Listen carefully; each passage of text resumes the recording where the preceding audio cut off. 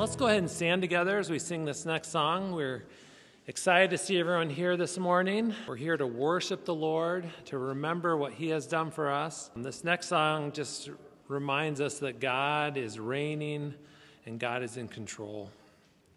Father, we just pray that you would help us to set our hearts on things above, that you would help us to focus our minds on you. We thank you that you promise to be here. Wherever 2 or 3 are gathered in your name, you will be there in our midst, and you are in our midst today, God. We just pray for your Spirit to move among us, to encourage us and build us up and comfort us, God, whatever may be going on in our lives. We commit our time to you. In Jesus' name we pray. You paint the night. You count the stars and you call them by name. Your skies proclaim, God, you reign. Your glory shines. Psalm 62, first 2 verses say, "For God alone my soul waits in silence. From Him comes my salvation. He alone is my rock and my salvation. My fortress, I shall not be greatly shaken." Just this idea that God is our rock, whatever is happening in our life. This next song is thinking about that theme and just helping us to remind ourselves that no matter what else is going on, that we can count on one thing, that God never fails us.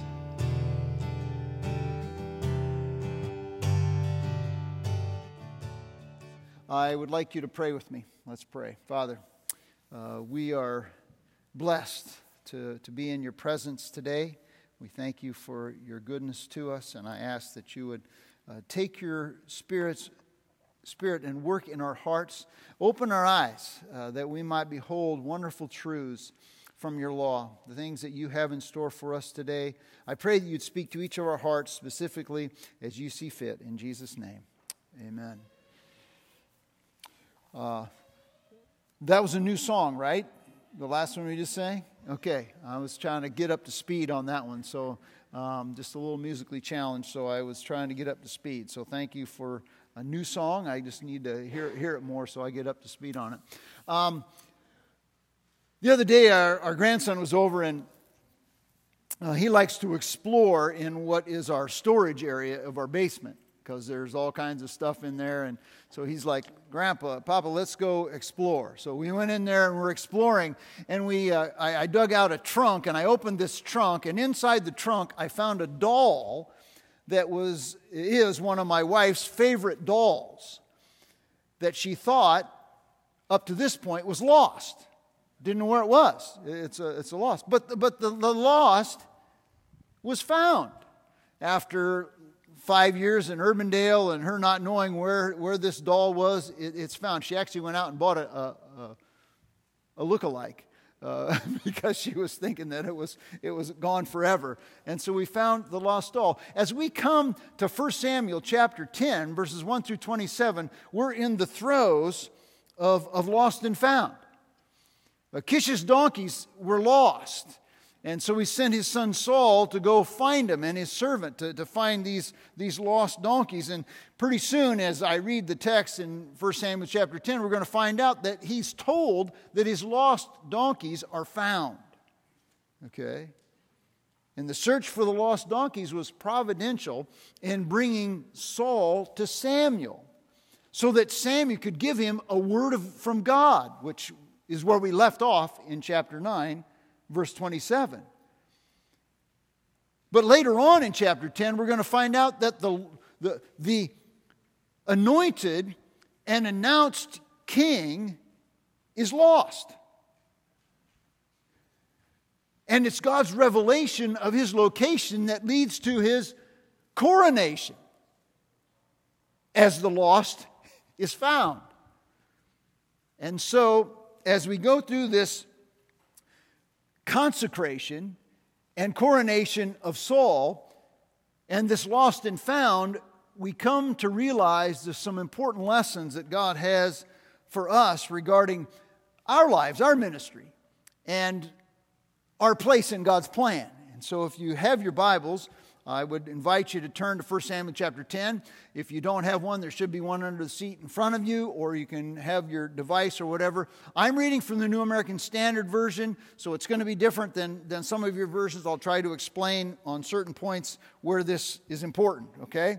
So I'm in 1 Samuel chapter 10. I'm going to read through, I think, just the first 16 verses, and then we'll try to unpack it. And here's just a word for you. What I'd encourage you to do maybe in the week as you prepare for worship, read the next chapter, okay? So just read the next chapter, and then you'll maybe be a little better up to speed and when we come on Sunday mornings. All right, 1 Samuel chapter 10, verse 1. Then Samuel took the flask of oil, poured it on his head. Now, this is on Saul's head, okay? So we have to look back at chapter 9, verse 27. As they were going down to the edge of the city, Samuel said to Saul, "Say to the servant that he may go ahead of us, and pass on, but you remain standing now, that I may proclaim to you the word of God to you." So now it's just Saul and Samuel. And verse 1, Samuel took the flask of oil and poured it on his head, kissed him, and said, "Has not the Lord anointed you a ruler over his inheritance? And when you go for me today, then you will find 2 men close to Rachel's tomb in the territory of Benjamin and Zelzah. And they will say to you, the donkeys which you went to look for have been found. Now behold, your father has ceased to be concerned about the donkeys and is anxious for you, saying, what shall I do about my son?" Which, interestingly enough, isn't that exactly what Saul thought his dad would be wondering at this point? Then, verse 3, "You will go further, and you will come as far as the oak of Tabor, and there 3 men going up to God at Bethel will meet you, one carrying 3 kids, another carrying 3 loaves of bread, and another carrying a jug of wine, and they will greet you and give you 2 loaves of bread, which you will accept from their hand. And afterward you will come to the hill of God, where the Philistine garrison is, and it shall be as soon as you have come there to the city, you will meet a group of prophets coming down from the high place with harp, tambourine, flute, and lyre before them, and they will be prophesying. And then the Spirit of the Lord will come upon you mightily, and you will prophesy with them and be changed into another man. And it shall be, when these signs come to you, do for yourself what the occasion requires, for God is with you. And you will go down from before me to Gilgal, and behold, I will come down to you to offer burnt offerings and sacrifice peace offerings. You shall wait 7 days until I come to you and show you what you should do."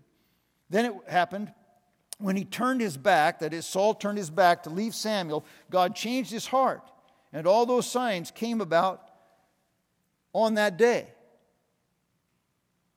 When they came to the hill, now that is all those except what he said in verse 8, because that's going to come later, okay? So all of them except the one in verse 8 is coming. "And when they came to the hill, there behold, a group of prophets met him, and the Spirit of God came upon him mightily, so that he prophesied among them. And it came about, when all who knew him previously saw that he prophesied now with the prophets, that the people said to one another, 'What's happened to the son of Kish? Is Saul also among the prophets?' And a man there answered and said, 'Now who is their father?' Therefore it became a proverb, 'Is Saul also among the prophets?' When he had finished prophesying, he came to the high place. Now Saul's uncle said to him and his servant, 'Where did you go?' And he said, 'To look for the donkeys. When we saw that they could not be found,' lost donkeys, couldn't be found, we went to Samuel. And Saul's uncle said, 'Oh, please tell me what Samuel said to you.' So Saul said to his uncle, 'He told us plainly that the donkeys had been found.' But he did not tell him about the matter of the kingdom which Samuel had mentioned."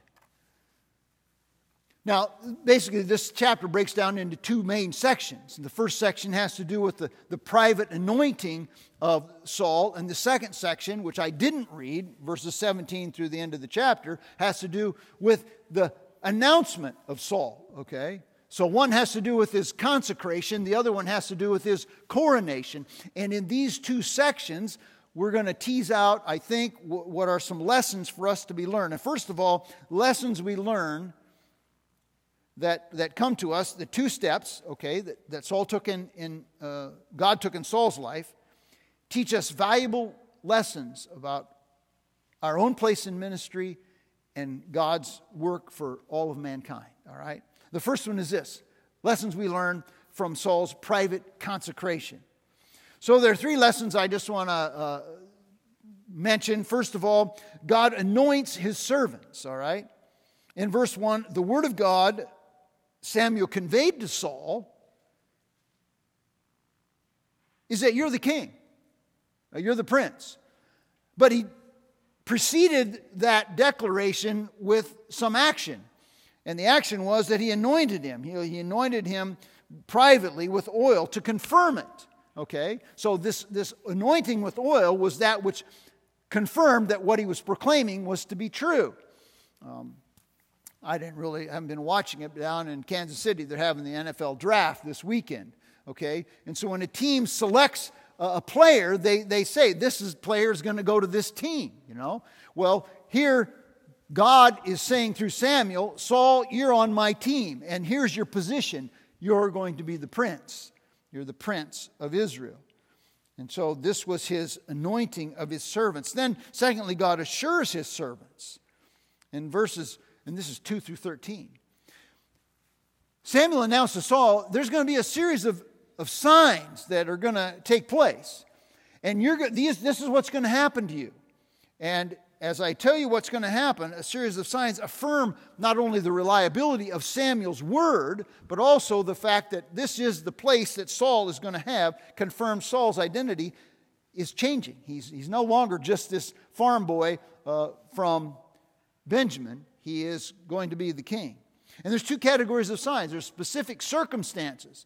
And what's interesting to me is as you walk down through it, Saul is told specifically, very specifically, what's going to happen. So that you can't fudge on it. You can't somehow think, well, it was close to being true. So it confirms to him that he is hearing the word of God. And that he is placed as God's king. Okay, Saul is told that very day, okay, he'll meet two men. And these two men will verify Samuel's earlier statement that the donkeys have been found. Because Samuel told Saul back in chapter 9, don't worry about it, the donkeys are found. You know, don't have to sweat it because we know. Well, now he's going to meet two men and they're going to say, yes, this is true. Okay? And later, he's going to meet three men. And these men are going to greet him. It's kind of, okay, they're going to greet you. You're not going to greet them. They're going to greet you. And then they're going to give you some stuff. Okay, they're going to be carrying some stuff. And then they're going to give you some stuff. They're going to give you 2 loaves of bread. Now, if I were to tell you, you're going to walk out the door here. And you're going to meet a guy walking on the sidewalk. And he's going to come up to you and he's going to greet you and he's going to give you a chicken. And you walk out the door on your way to your car, and some guy comes up to you and he says, hi, my name is so-and-so. What's your name? Hey, here's a chicken. You're going to go, whoa, what is, either what is the pastor smoking or what, God must really be speaking through him. You know. This is it. You're being told what's going to happen. And not only are there special circumstances, specific circumstances, but there's a spiritual change that he professed would happen beginning in chapter 5. Said he'd meet some prophets in chapter 5. After that, you'll come down, you're going to meet some prophets. And the Spirit of God is going to come mightily upon you. Now that is mentioned twice in this passage. The Spirit of God is going to come mightily upon you, equipping and empowering him for service. Like, okay, this is a special anointing of the Spirit of God to do what God has called him to. And he's going to prophesy. He'd prophesy. And this would evidence the fact that the Spirit of God had come upon him powerfully. Okay? And he'd be changed into, the text says, another man. He's going to be changed into another man. All right? Saul would experience a spiritual transformation. Now, I'm not necessarily saying that this was a conversion. I'm not necessarily saying he became a believer, but there was a spiritual transformation. Something happened in Saul's life, okay, that was wrought by the Spirit of God. interestingly enough, in the Old Testament, the Spirit of God came temporarily upon people. Only in the New Testament, after the ascension of Christ, does the Spirit of God come permanently upon believers. And here, so He came temporarily, and He empowers, whether it's in the Old Testament temporarily or in the New Testament permanently, He empowers people and equips them to serve Himself. Now, you can look at John chapter 14, you can just write this down. In John chapter 14, He talks about, Jesus says, I'm going to send a comforter, another comforter, and He'll come to you. In Acts chapter 1:8, you shall receive power when the Holy Spirit comes upon you, and you shall be my witnesses. Power when the Spirit comes, and then you'll be my witnesses. In the passage I want us to look at is in Colossians chapter 1, verse 29. For this purpose I also labor, striving according to His power that works mightily within me. Okay? It's the power of the Spirit of God that works mightily within him. When these predicted signs come upon Saul, then the text says, do whatever you want. Verse 7, it's kind of, and it shall be when these signs come to you, do for yourself whatever the occasion requires. Why? Because God is with you. You have the presence and the power of God to do what seems fitting in the occasion. Now, on first blush, it's like there could be no greater assurance given to anybody than that God's with you. I mean, the Apostle Paul says this to every believer. It's true. Romans chapter 8, verse 31. He said this, it is God, if God is for us, who can be against us? Wow. If God is with you, then that's the greatest assurance, the greatest encouragement we could ever have. There's nothing. What did Paul say in Philippians chapter 4, verse 13? I can do all things through Christ who strengthens me. So if God is with me, if Christ is in me, there's no greater encouragement than I can have. But it can also be like intoxicating power. Or at least we could think, whoa, do whatever you want. Whatever you say, oh, really? If God's with me, I can do whatever I want? I'm not saying that. That's what Saul was told by Samuel. But there's a qualifier. It's not a blank check. It's not do whatever you want, whatever you want. It's that you have God with you, so whatever you do cannot be inconsistent with what God wants. And we see, if we looked at it, that we have, what was he told? He was anointed as the prince, right? You'll be anointed as a prince. This is what it says in verse 1. Has not the Lord anointed you as a prince? Which is a reminder that Saul is nothing more than a vassal king. He is an under-shepherd king. That there is one true king, and that is God himself. And so here we see the same thing playing out. If we look at verse 8, it says, what I would say, the summary of verse 7 is that since he's a vice regent, like an under king, all right, what he does is dictated by God. He cannot do anything that God does not want him to do. He cannot do that which is inconsistent with God's word. And we see in verse 8 that he's told, you're supposed to go down and wait for me. 7 days you're supposed to wait for me at Gilgal. And then I'll show you what to do. We're going to find out when we get to chapter 13 that Saul did not do exactly what God said. And so I think the tension here is you do what you want, but it has to be dictated by God's word. We cannot do that which is inconsistent with God's word. And Saul, it got him into trouble. I like the way Ralph Davis summarizes this. He says, what right have we to think we can enjoy the Lord's power and the Lord's presence when we deny his lordship by trampling on his word? So I think a lesson for us is we can do as God's people with God's presence and power whatever is consistent with God's word. And so we need to be careful that we're not acting contrary to that. So too many churches and too many believers, I think, either forget or they ignore that the Spirit's work will never conflict with, it will never contradict, and it will never co-opt God's Word. So I have to interpret what I do in light of what God's Word says. I can't just say, well, the Spirit of God led me to do this. Well, really? Well, is this consistent with God's Word? Is it co-opt God's Word? Is it contrary to God's Word? Then if it is, God didn't lead you to do this. You were, making this up on your own. And the same is true for Saul. The same is true for us if we profess Christ. We can't just do whatever we want. Whatever we do in the Spirit's power with God's presence and power has to be consistent with His Word. Then verse 9. Then it happened. Whatever Saul was told by Samuel, then it happened. Well, that's pretty good confirmation. That's pretty good assurance. That's pretty good encouragement that God is in it. The specific fulfillment of the uncanny events on that day.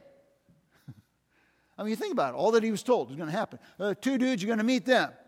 Okay, they're going to tell you the donkeys are found. Then 3 dudes. One guy's carrying some stuff. They're carrying some bread, some wine, and some goats. They're going to give you some bread. They're going to greet you. Then you're going to say, that's cool. Then you're going to go a little further. You're going to meet some prophets. And hey, these guys are tambourines and flutes and lyres and all kinds of stuff, having some good time. They're prophesying. Guess what? You're going to prophesy. And all these things happen. Wow, I guess God must really be in this. This must really be what God wants. What an assurance that you indeed are God's anointed prince over His people. And you can trust what God's Word says. I don't know if you've ever seen on TV or something. I've never been to one of these people, but they're like fortune tellers. And they got a big group of people and they say, I know there's someone in the crowd and they've suffered tremendous loss. There's someone else in the crowd and they're dealing with some financial difficulties. I'm going, well, duh. I mean, you get a group more than 2 and you've got somebody who's dealing with loss or financial difficulties. And this guy is a fortune teller. Not. Listen to what Saul was told by Samuel and all that happened to him. And this is no make-believe scam fortune teller. This is God's Spirit working. Saul's status was special, all right? Yet, in reality, God's Spirit anoints, empowers, equips, and is present in every believer's life.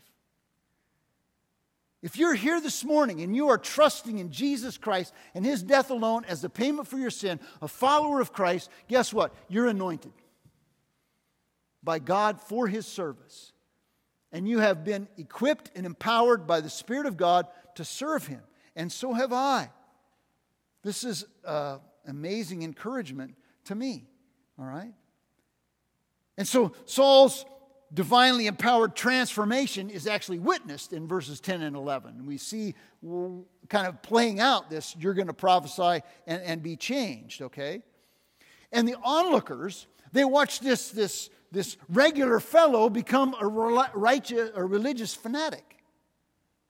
The ordinary dude becomes an orator. This common guy becomes a communicator for God. And they're scratching their heads.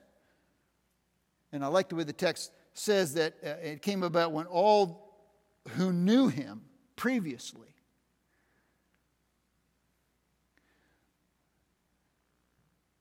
Think about where you grew up. All who knew you previously. And then you come back and all of a sudden you're prophesying or people are going to go, don't know what happened. And this is how they respond to him.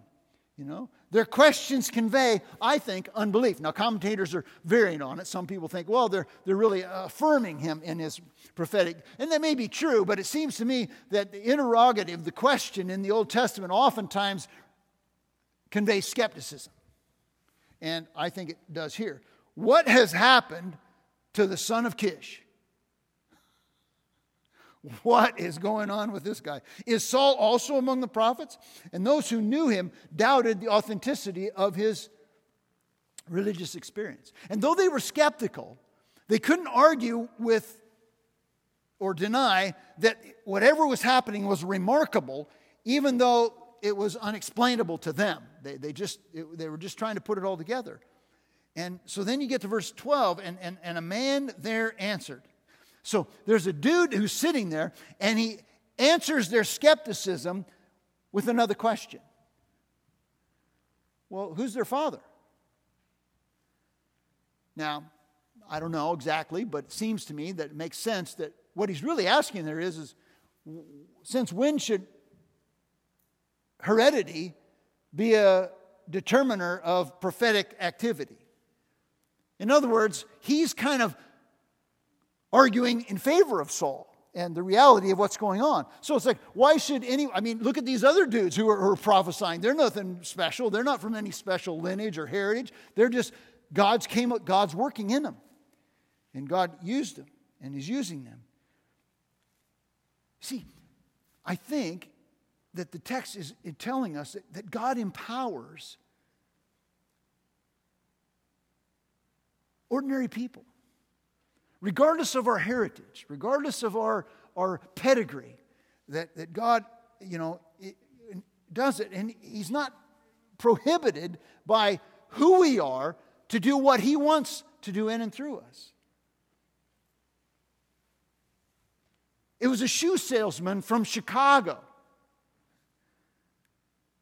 who became one of the most vibrant preachers in all of America, D.L. Moody. Selling shoes. He's a nobody. It was a country boy from South Carolina who became one of the world's greatest evangelists, Billy Graham.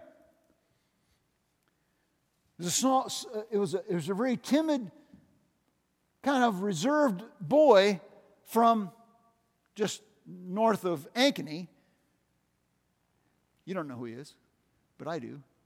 His name's Dave. And he's one of the best Bible teachers I know. But before he used to get up and speak, he would be physically sick in the back room before he got up to speak every time. He's humorous, he's engaging, and he's theologically accurate. God uses amazing people. Is anything too difficult for God? Now, we know the answer, right? We've read Genesis. We read Genesis 18:14. No, nothing's too difficult for God. Well, do you believe it? Do you believe it in your life that God can use you and equip you to do things you never thought possible that matter for the kingdom? Saul did prophesy. Samuel said you're going to prophesy, and he did prophesy. Proof that the Spirit of God had come upon him mightily, equipping him and preparing him to do what God had called him to do. God enables what He requires. So what does He require of you? I don't know. But whatever it is, He enables it so that you can do it, and I can do it. He enables what He requires. There's a poor, uneducated boy that grew up in England. He was a cobbler. And by God's enabling grace, by the time he was 12, he taught himself Latin. He went on to teach himself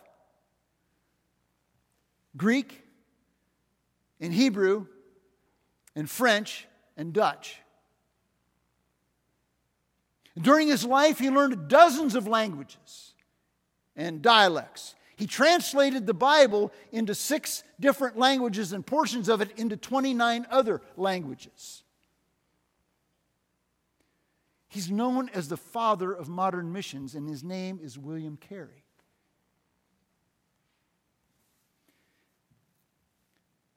God assures us of His presence and His power. And then the last thing in this section is that God acts in secret sometimes. And this is kind of a rewind to last week. You know, God's working behind the scenes.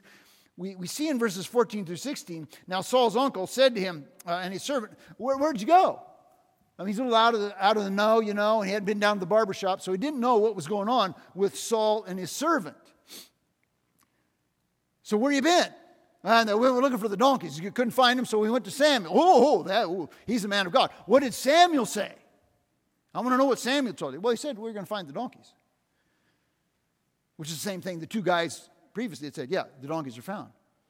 But he didn't tell him about the matter of the kingdom. He didn't tell him that Samuel called him aside and then anointed him with oil and said, you're the next prince, you are the prince, the king of Israel. Why not? Maybe his uncle was the town gossip and he didn't want everybody to know. I don't know. But it could have been courtesy, right? It could have been that it could have been insecurity. Could have been uncertainty. He's just not really sure if he knows what's really going on. There's a lot's happened in a short amount of time. You see, only Samuel and only Saul, at this point in time, only those two really knew what was going on. They're the only two that knew he was the king of Israel. And I think sometimes God works that way a lot of times. We just don't know what's going on. He's working behind the scenes. His work and his plan, his ministry operation is clandestine. You know, we just aren't in on the know. And the reality is, the encouragement here is, I don't have to be. I don't have to know what God is doing but I do know this: God is never, never, never just about one thing. You think you're going out to eat after this thing, and you're going to meet somebody or talk to somebody. Well, I met Bob over at Palmer's, and we met like 3 or 4 different people we knew. I mean, it was an out of the way location. It wasn't no place we thought these people were going to be. And I'm thinking, God is never just about one thing. He's always working in many ways. And this is an encouragement to me. So that's the first part of the lessons that we learn from the fact that Saul was consecrated. And now lessons we learn from his public coronation. And there's 4 major lessons that I think that we should at least grab a hold of. There may be others. I'm not saying this is the 4 things. And the 4 things I'm giving you, the major outline, I'm modifying from Ralph Dale Davis. And that these are lessons, first of all, to help us proclaim. They grasp that major lessons to grasp. These lessons proclaim, first of all, God's majesty. They prove His mercy. They prioritize His message. And they prepare us for ministry. Here's the first one. God's word is persistent. Okay, you're going to announce the next king of Israel. And you got everybody gathered together at Mizpah, which is a place that Samuel visited regularly. We saw that back in earlier chapters. That's one of the places that he went to. And so he's got everybody gathered there. And what does he do? Well, hey, let's have a few songs and worship the Lord and get people going. Maybe have some sacrifices and stuff like that. Nah. How about we just call them out on their sin?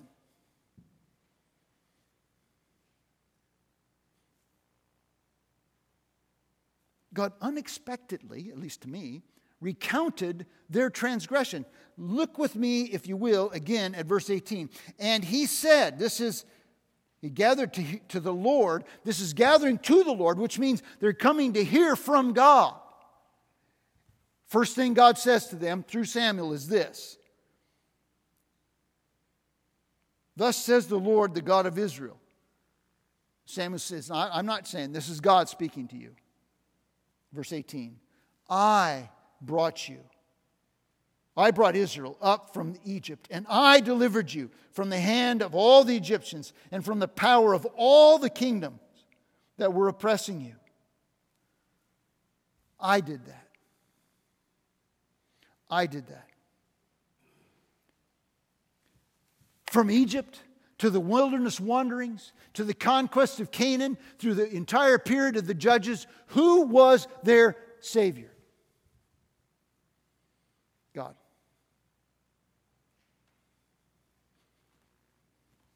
I am your Savior, God says. But you, verse 19. But you. I have been it. I have been your Savior. God had proven himself faithful to preserve and protect them. He is their only Savior. But you. Circle it, underline it, highlight it. But you. This is a contrast. It punctuates their refusal to rely upon their compassionate and capable Savior who alone has delivered them throughout their history. From all, and then he repeats in verse 19, not accidentally, he repeats, from all of your oppressors, from all of your calamities, and from all of your distresses. But instead, you reject me and you replace me with somebody else. Folks, we are no different than Israel. We live our lives and He comes through and He provides for us, He protects us, He cares for us, He shows His mercy, He shows His love. And what do? Oh wow, maybe I need to go buy some silver. Maybe I need to get another pair of shoes. You know what? I need to compromise myself, or else I will not be accepted by my peers.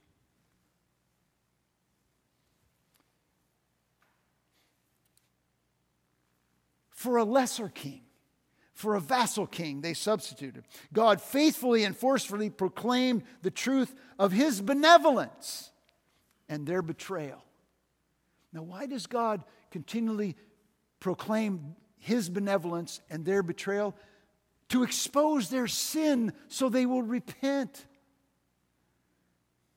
You see, God always is interested in repentance and restoration and our fellowship with Him. He wants a relationship, and so He keeps working on it. God commands and He demands. You understand that? He commands. In other words, He's deserving of it. And He demands our unswerving allegiance to Him. And His Word truthfully, tirelessly, and tactfully calls people everywhere to repentance, even if doing so is inconvenient. Can you imagine it? Hey, we're having a nice gathering. We don't know what this is about. Hey, what's happening here? He's gathering us all to Migdal to hear from the Lord. It must be something good. And it's ultimately going to be a celebration. But no, it's a big downer.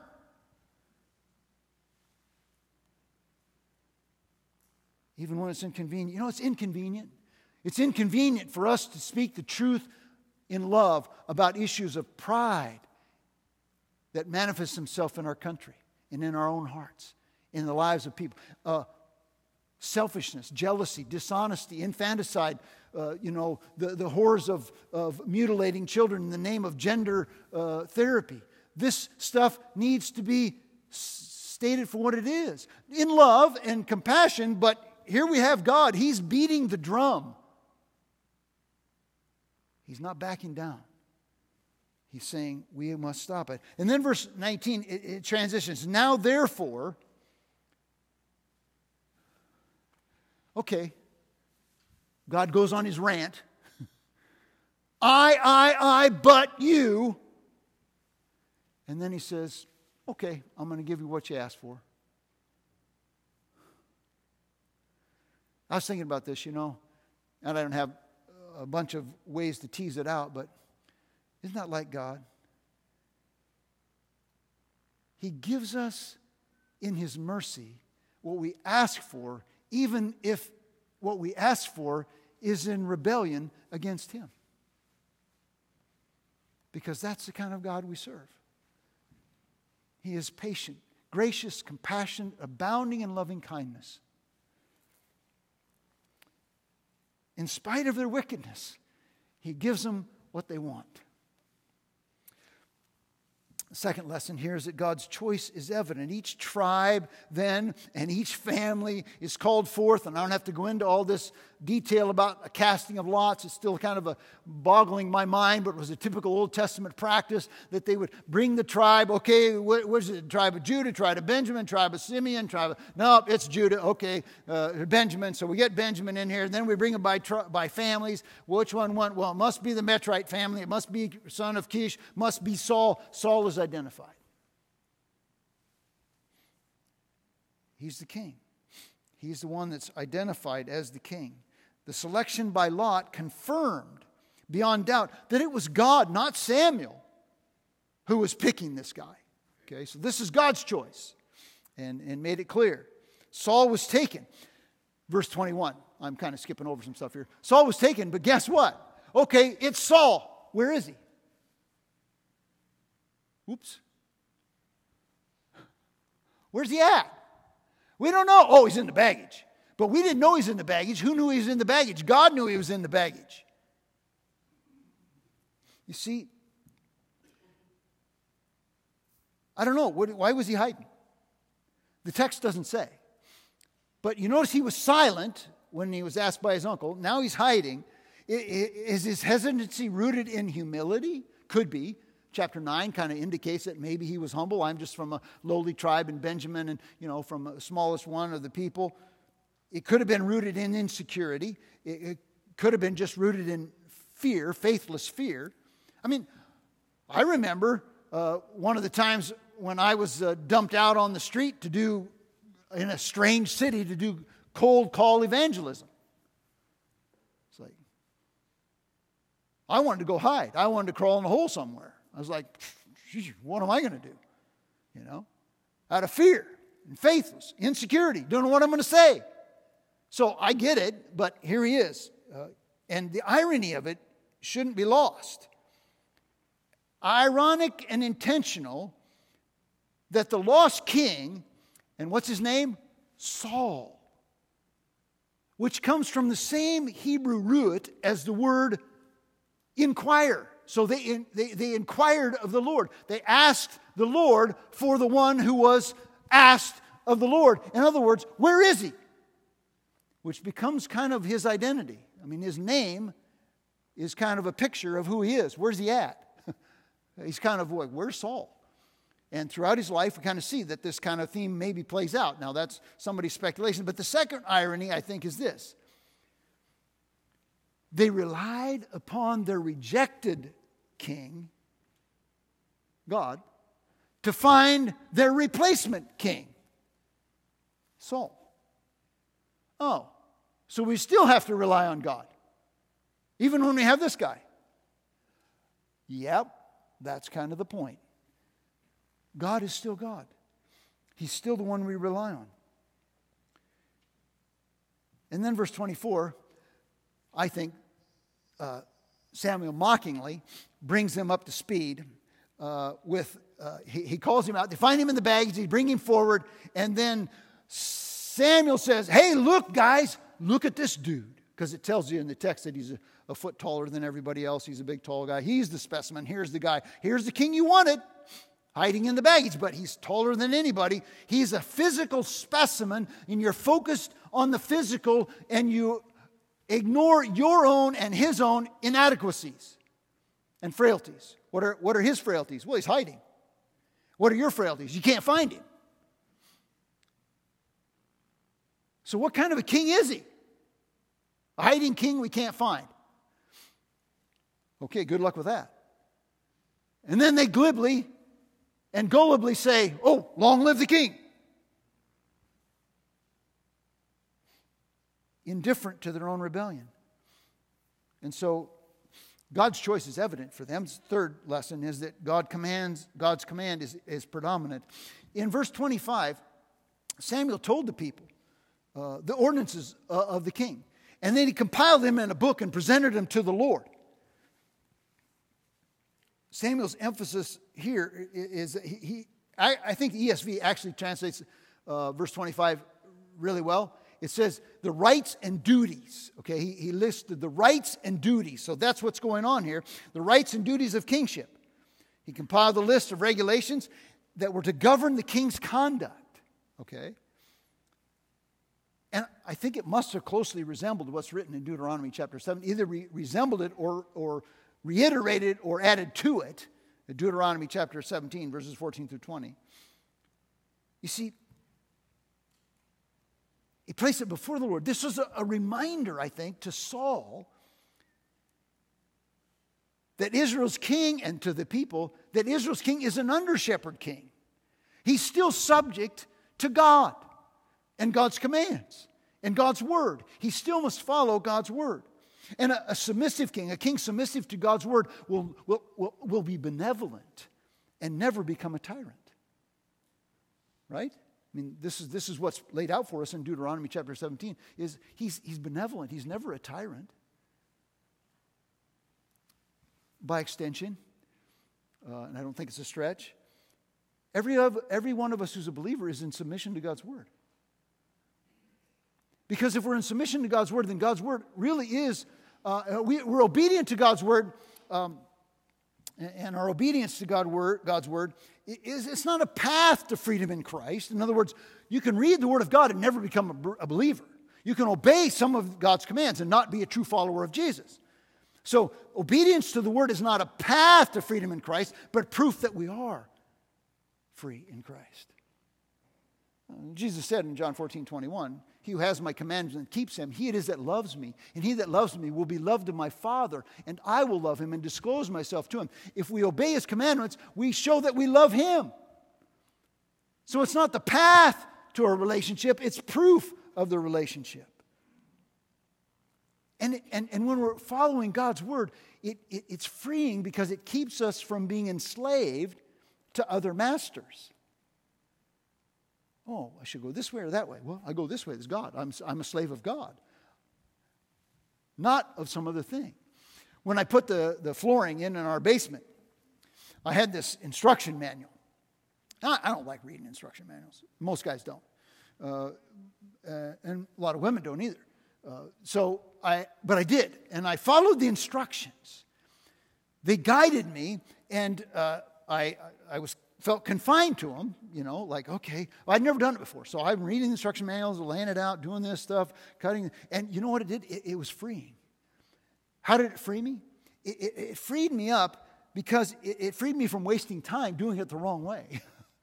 It freed me from making mistakes that I would be frustrated that I had to redo it. It freed me from wasting materials, so I didn't have extra or I didn't have short.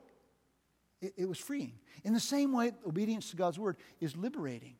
It liberates us to live in light of God's word. And it liberates us to do what God wants.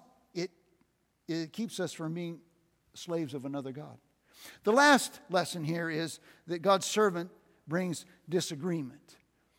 Amazingly enough, there's two groups of people here that respond differently to the Lord's anointed. In verse 26, the valiant were with him. Those whose hearts God had worked in. Okay, the valiant people, they're with him. We're excited, we follow him, we're going to support him. They accepted God's anointing and followed obediently. They were willing to follow him. Then the vile were against him, and they manifested it. It says in the text that they didn't follow him, they despised him, and they didn't bring presents to him. So they visibly and vocally rejected him. They rejected the Lord's anointed. And then it says he was silent. We don't know whether that was faith or fear, again, but he's silent. The point is this, I think, one of the points, I guess, to me, the main point, is that Saul's reign begins with conflict, not celebration. And Saul's life kind of mirrors that as king. Conflict, not celebration. The people and their response to Saul, I think, parallels the response of people not to Saul, the Lord's anointed, but to the true king, the Lord's anointed, the Messiah. There are those in whom God's Spirit works that support him, all right? that he is the true king, the Lord of Israel. He was Jesus, the king, the true Messiah, the true anointed one. He was embraced and is embraced by those whose hearts God touches. He was and he is rejected by those who live in rebellion. I ask you, which group are you in? Are you one who has received him as the Lord's anointed Messiah because God's worked in your heart and drawn you to himself? You've realized your sin separates you from him. You deserve condemnation, but Christ died on the cross and paid the debt that you owe, and you by faith have trusted and accepted his death, and that alone is the payment for your sin, and you're following him. Or are you one who rejects him? And my admonition is, if you're in the latter group and you reject him, don't delay. Turn from your sin, repent, and trust Christ, and become one of his children today. You can then receive forgiveness and eternal life. Paul said in Acts chapter 4, verse 12, neither is there salvation in any other. There's no other name under heaven given among men whereby you must be saved. There's no other way. Jesus is the only way. And as we close and take a piece of bread and take some juice that represent his body broken and his blood shed, we remember that his death alone made possible for those of us in whom God's Spirit has worked and drew us to himself, provided for us salvation, the forgiveness of our sins and redemption. And for those who have never trusted him, this is the picture. A body broken, blood shed. And why blood? I forgot to say this in the first service this morning. Why is there the shedding of blood? Because in the Old Testament, the life is in the blood.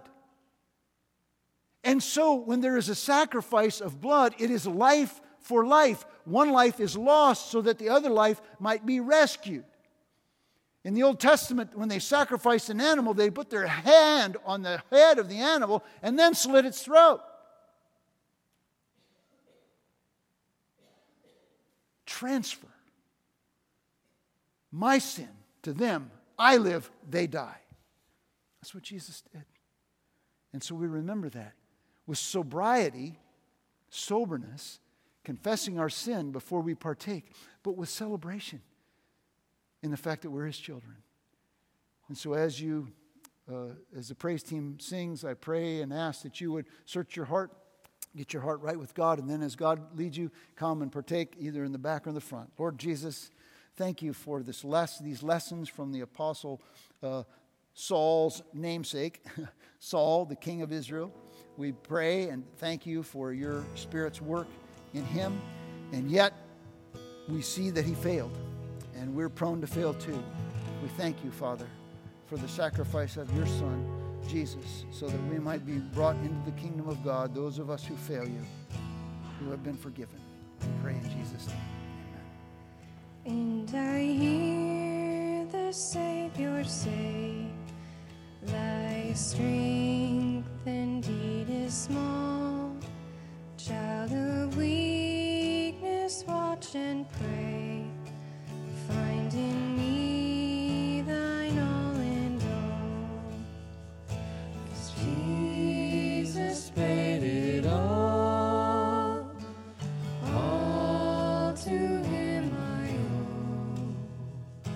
Sin had left a crimson stain, he washed it white as snow. For God so